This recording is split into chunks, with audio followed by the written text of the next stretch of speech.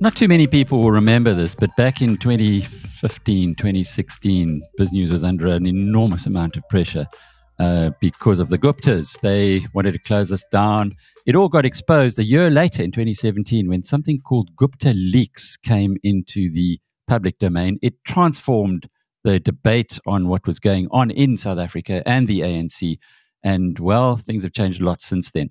We've got something similar right now, or so it appears. Dr. Leon Schreiber is the Shadow Minister of Public Service and Administration. He's a member of, as you can see from those of you who are watching this on YouTube, of the Democratic Alliance. He went to Parliament in June 2019, so he's been doing this Shadow Minister post since then, since he became an MP. He must be a nightmare for the opposition because he had did a BA, an MA, and a doctorate in political science. And prior to joining Parliament, worked at Princeton University, one of the great universities of the world, as a senior research specialist. That kind of puts your background into perspective, Leon. You research things. That seems to be your passion. What turned you on to researching the ANC's cadre deployment strategy, which I guess from an outside perspective looks very much like having the kind of impact that Gupta Leaks had in this country, and that was seismic. Yes, thanks very much, Alec. It's great to be back with you. And I actually hadn't thought about it that way, but I do think some of those research skills are coming in useful. And actually, there is some overlap if you want to be an effective member of Parliament, that you must have the ability to do deep dives, analyze, and find patterns. So, my interest in this issue really predates even entering politics. As you say, I spent a few years working at Princeton University, where I had the enormous privilege of looking at developing countries that had succeeded in building capable state institutions. And I got to visit these places, really dozens of countries in Africa, in Asia, and really learning from what it takes to actually build a functioning state institution, which is a very rare thing in South Africa now, outside probably of where the DA governs. So what I saw there, if you look at, very interesting examples like securing property rights in Rwanda, getting proper tax collection going in a place like Vietnam, you really learn that political interference and subverting appointment processes to the whims of politicians and of political parties is the first thing that collapses the capacity of the state. So I was really driven about this issue when I entered Parliament in 2019. And I remember having a meeting with the then Chief Whip, John Steenhuisen, of course, who's now the leader of the party, where I basically said, look, I would like this portfolio if there's no one else who wants it or anyone else who's better qualified, because I think I can make a real impact on this issue of state capacity and of cadre deployment, because it really sat at the heart. It was clear to me back then already. It had to sit at the heart of state capture, because the question that we have to ask about state capture is how these people were appointed.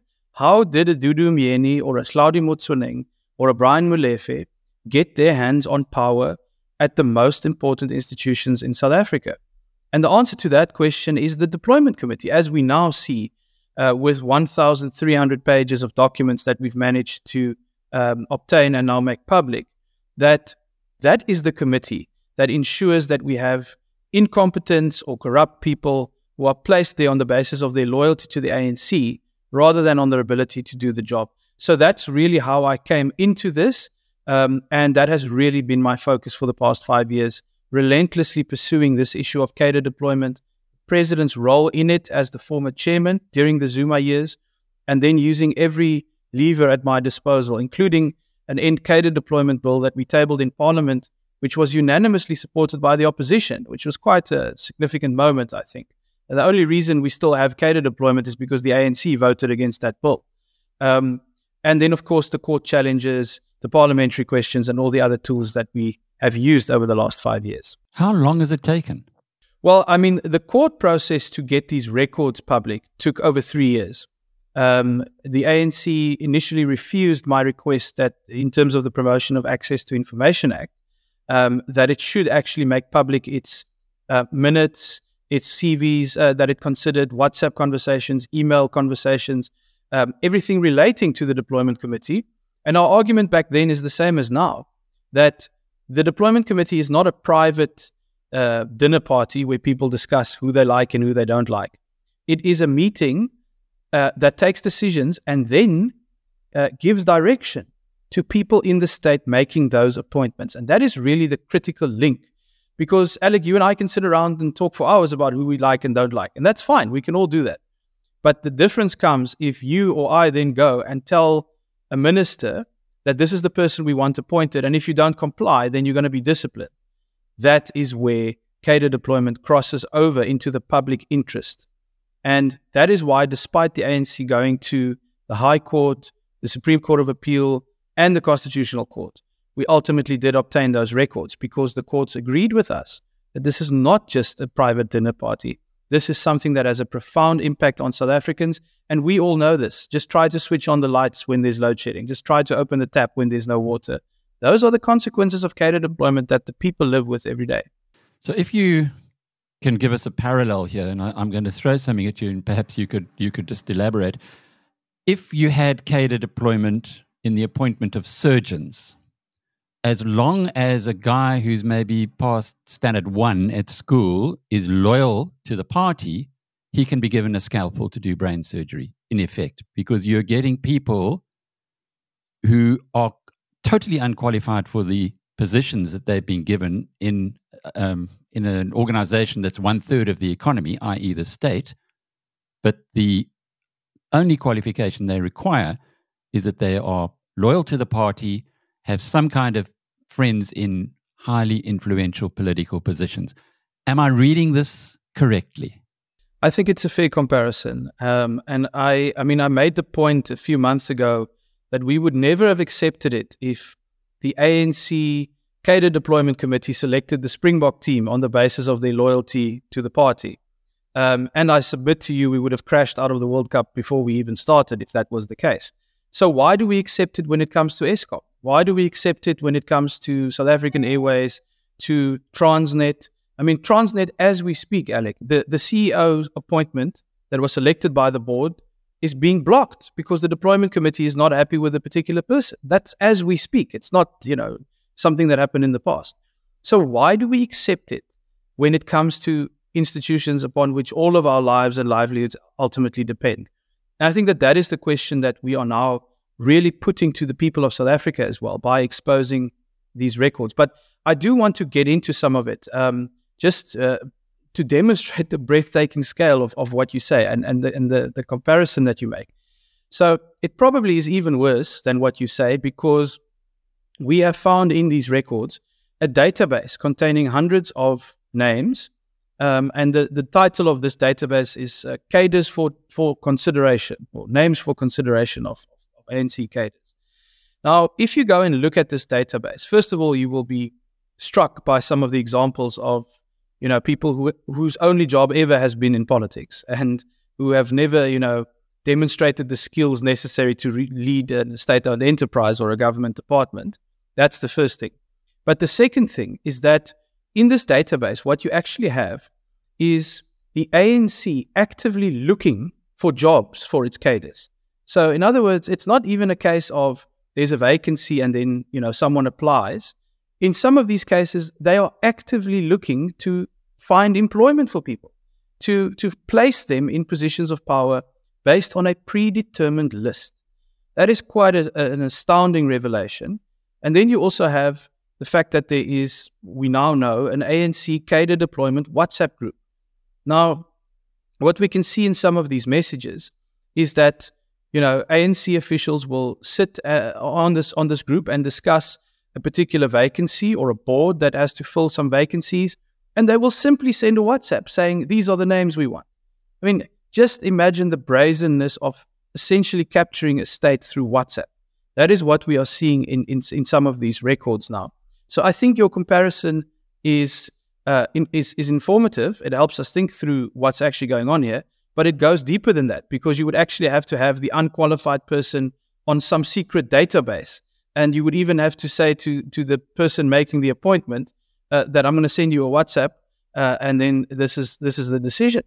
So it's not beyond the realms of possibility that the girlfriend or lover of someone who's politically powerful would be given a very senior position. This is what Paul O'Sullivan alleges happened with Dudu Umyeni, that she had a romantic interest with the then president, Jacob Zuma. That suddenly now, in the past, seemed in the realms of science fiction. Now it seems to be science fact. But one step further on this, if this is the way that jobs are organized, or the power of the state, or the levers of the state are organized, does it not also support many allegations that we've gotten here but never been able to prove, that the ANC has told companies who they need to be putting in their black economic empowerment consortia, i.e. give away shareholders, slice of the company that's owned by shareholders to these guys because we as the state say you must do it? I just briefly want to say your example about Dudu Umyeni, this is exactly why cadre deployment is the fundamental root cause of state capture, because it is the channel that creates the ability for people to, make nepotistic appointments, etc. So in other words, if there was no channel like this, no parallel process that you could insert someone into an appointment process, then you would be forced to actually run with the selection panel and try to find the person who comes out tops there. And then that's really what this fight is about, is getting it to actually be a transparent, merit-based process that is insulated against political interference. But, I think the bigger point here about what we're busy, challenging here is precisely to move away from examples where we have all kinds of nefarious considerations except the ones that actually matter.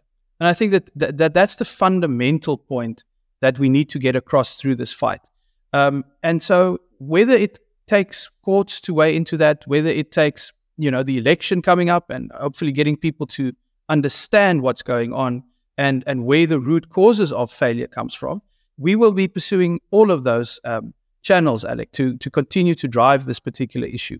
But we talked about the Gupta Leaks, and I think your point was very well made about how it actually, I think you said it changed the political conversation.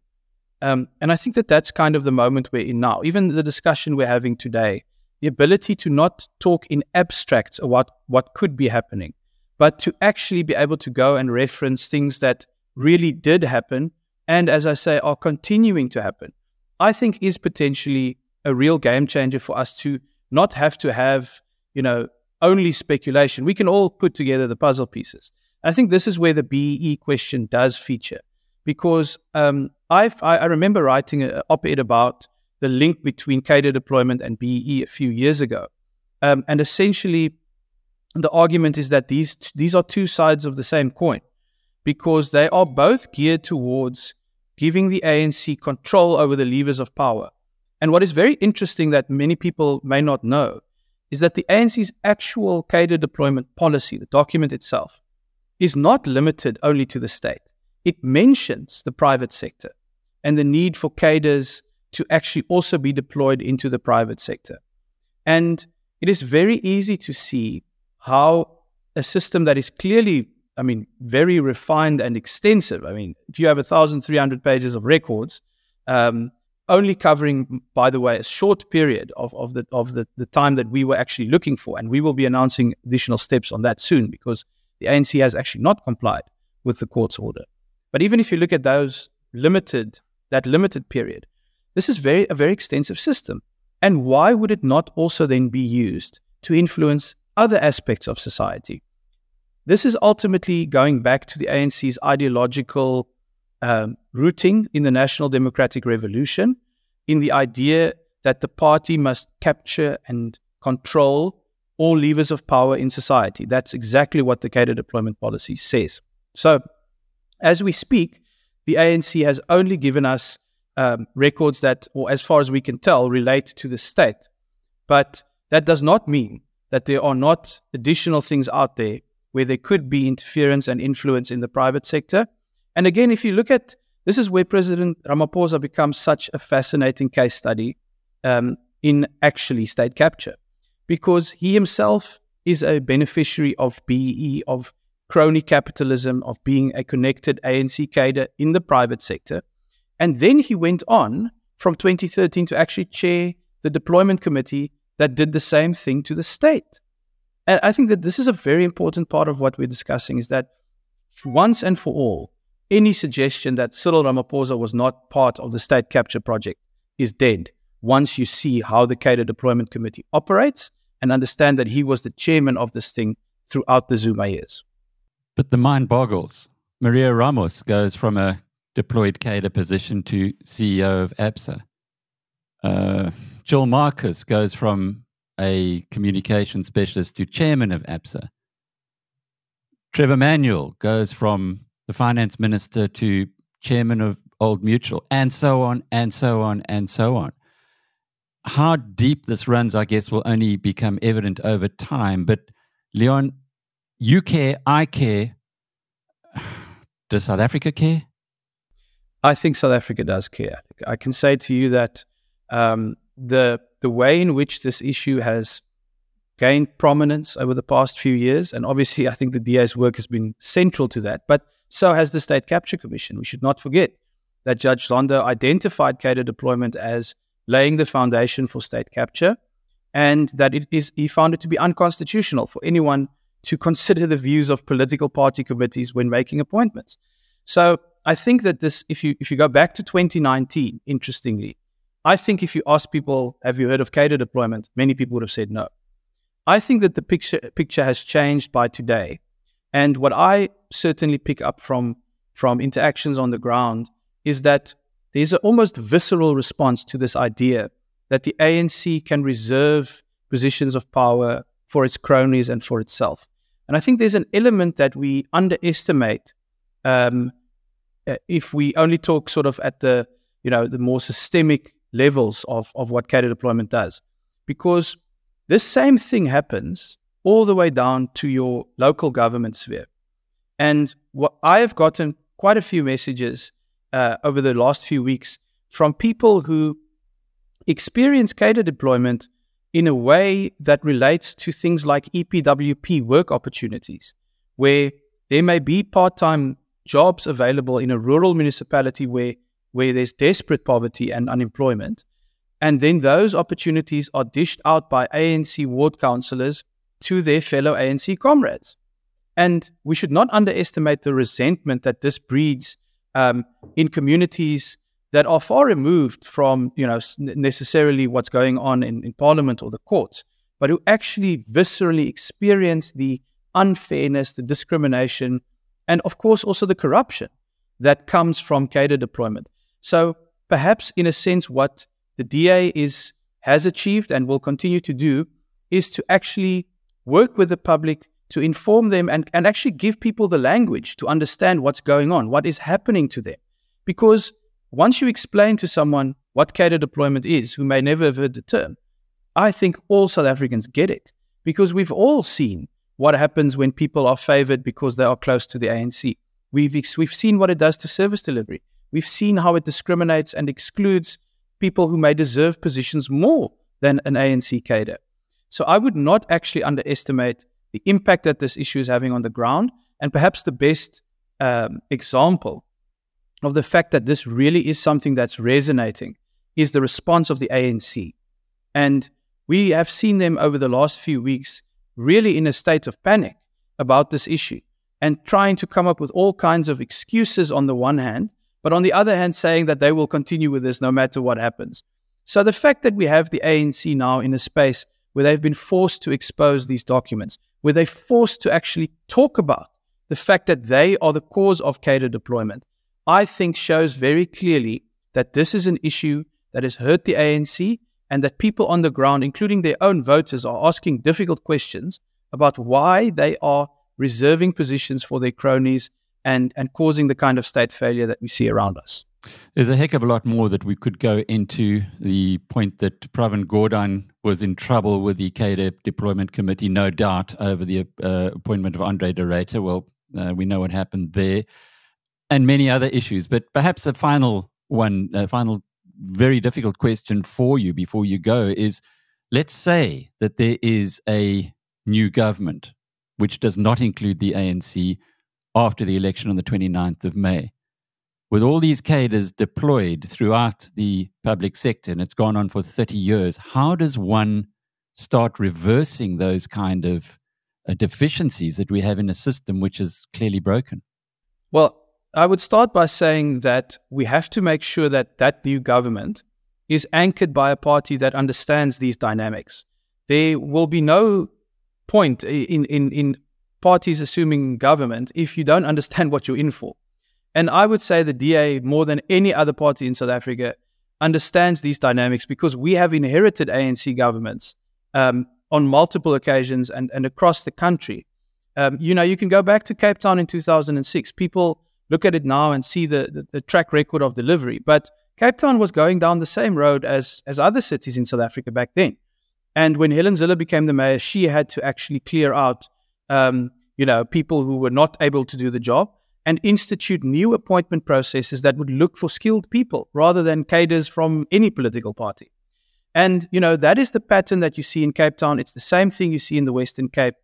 And I would say it's the same thing we're experiencing in Tshwane right now. People are obviously, still dealing with the consequences of Tshwane that had gone much further down the line than Cape Town in 2006 in terms of what cadre deployment has done to service delivery.